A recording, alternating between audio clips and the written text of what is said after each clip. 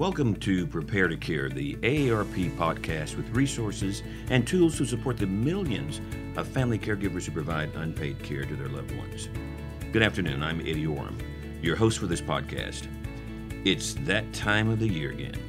Time for W-2s and, yes, taxes. Everyone is familiar with the process. We do taxes every year, but what if you're a caregiver? Are there specific deductions to take? What can we write off, and what about the people we care for? Do they also do taxes? It's a lot to think about, but don't worry, we have called on someone who may be able to help us out. On this edition of our Prepare to Care podcast, we welcome Bart Hatfield.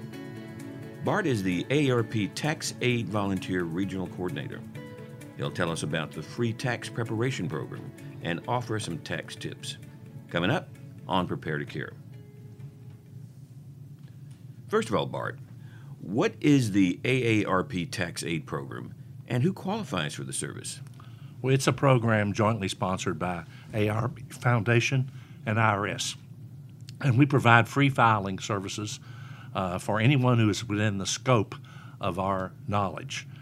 We are tested by the IRS. We have to pass certification tests. We have a very high quality rating. We were audited last year, and over 98% of our returns were perfectly accurate. Excellent. We also provide a question and answer service, so that if someone just needs to have a question answered, we'll do that as well. But most of our folks come in, we do their return, discuss it with them, and then we e-file it for them automatically. And last year we did 1.6 million, roughly, federal returns for people. Thank you, Bart. And are you located here in Houston? Yes, we in the greater Houston area, we have over 60 locations. Most of our locations are at libraries or senior centers. And how would I find you if I needed to take advantage? There is a link. It's rather long. The easiest way is to go to aarp.com, scroll down to the bottom of the page where it says Tax Aid, click on that, and it takes you right to the link. And all you do is enter your zip code, and you can find out what's nearest you. Super. Well, Bart, we have a lot of caregivers online. What options are available for our caregivers? There are several, but the first thing a person ought to do to understand what options are available is to figure out who are their dependents and what is their filing status, because that is key in determining what credits and adjustments a person qualifies for. And often for a person who's providing care for a person, they can end up being their dependent. And one of the things that is confusing about dependency is the gross income test. And you have to have a gross income that is low, but people don't know what gross income means. It means taxable income. And for a lot of our seniors who just have Social Security as their only income, that is generally non-taxable. And so therefore they do not fail the gross income test. And so they can become your dependent as long as you're supporting them and taking care of them. So if I have someone who is a care receiver and they only receive Social Security, then are we saying that person does not need to file their taxes? That is correct, unless there's a very rare exception. The rare exception is if they're married filing separately and they did not spend one night with their spouse during the year. So if they are still married and they did file together, what options do we have with them? Okay, most of the options that I'm going to talk about are for the caregiver and not the care receiver. Okay. The caregiver, the first one is called the Other Dependents Credit, and that's worth $500 off their taxes. And a credit is better than a deduction because you get 100% of that off your taxes. And generally that's for any dependent that's not eligible for the child tax credit. So that's any person over 16. Who's your dependent will receive this credit. There are some rare exceptions, like if they live in Mexico or Canada and not in your house, but generally that credit's available to everybody. Okay, super. Bart, is there anything new out this year? Most of the things that are new came about in the last minutes of Congress. They passed an omnibus spending bill, and embedded in that were some tax changes. Most of those changes really don't apply to caregivers except for the medical deduction floor.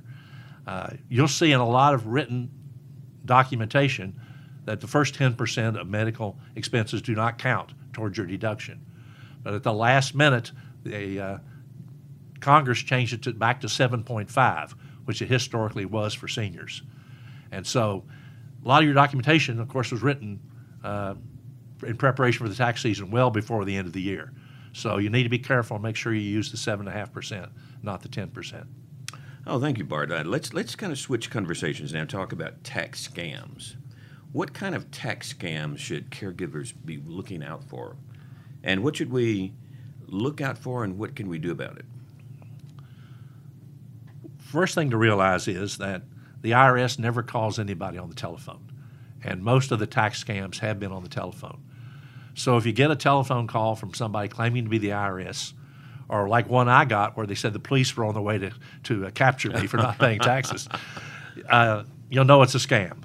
The IRS really only deals with people through the U.S. mail and post office system. And I have heard of those. In fact, my mother received one, and they knew her grandson's name. They said that he was in trouble, and they said that his girlfriend called her, and she needs to send some money to get him out of jail. Mm-hmm. And my mother called me because, to her knowledge, my son was not dating anyone. And I said, Mother, just hang up. Don't worry about that. So it happens a lot. Let me tell you about another tax scam. Okay, great. Another tax scam is somebody stealing your identity. And that has been a historical problem that Houston, unfortunately, was one of the leaders in the country in that. But the IRS has done a much better job of catching that now. And so you have to be aware of giving somebody your Social Security number, because that's the number that's used in your taxes. In fact, one of the things that we encourage people to do is to file even if they're not required to file, so they can get their number in the system and block anybody else from using it. Because the IRS is a first in, first served type of service. So the first person to submit a return with a Social Security number gets in the system. Wow. And if that happens to you, they'll provide you a PIN, and then you can use that in future years to protect your return. If I'm a caregiver, how would I know if someone has stolen my identity? What are the signs? The signs are that when you file your tax return electronically, you get a reject, and the reject says you've already filed. Okay. So then you know that you've got a problem. And you have to go to the local IRS office and show some proof of your identity and so forth to get it straightened out. And should I call the police or anything, or just make sure the IRS has the correct number? I would just go to the IRS okay. and make sure and get your refund coming heading towards you. What is the main tax scam that we should be concerned about? Is it other than the IRS and our taxes? What else should we be worried about? I think those are the main two. Okay. Well, Bart, is there anything else you'd care to tell us? Yeah, I would think we would talk about the credit for child and dependent care. When you first look at that, it says child, but it also covers those folks who are unable to take care of themselves, which may be an elderly person living with you. And if they are your dependent, you can take advantage of this credit if you are making earned income. And this credit was originally put in so that people could take care of their children and other disabled folks while still being employed and get a credit for it. And this credit is what's called a non-refundable credit. It means it won't drive your tax below zero, but it can be used to pay for caregivers for your cared one. So caregivers, we're hearing that there are some tax options for you. Bart, we appreciate you being here. Did I miss anything? Did I miss any questions that you want to answer again? Now, I think the most important thing is getting the dependency and the filing status right, because it makes you eligible for these credits, and it also lowers your tax rate.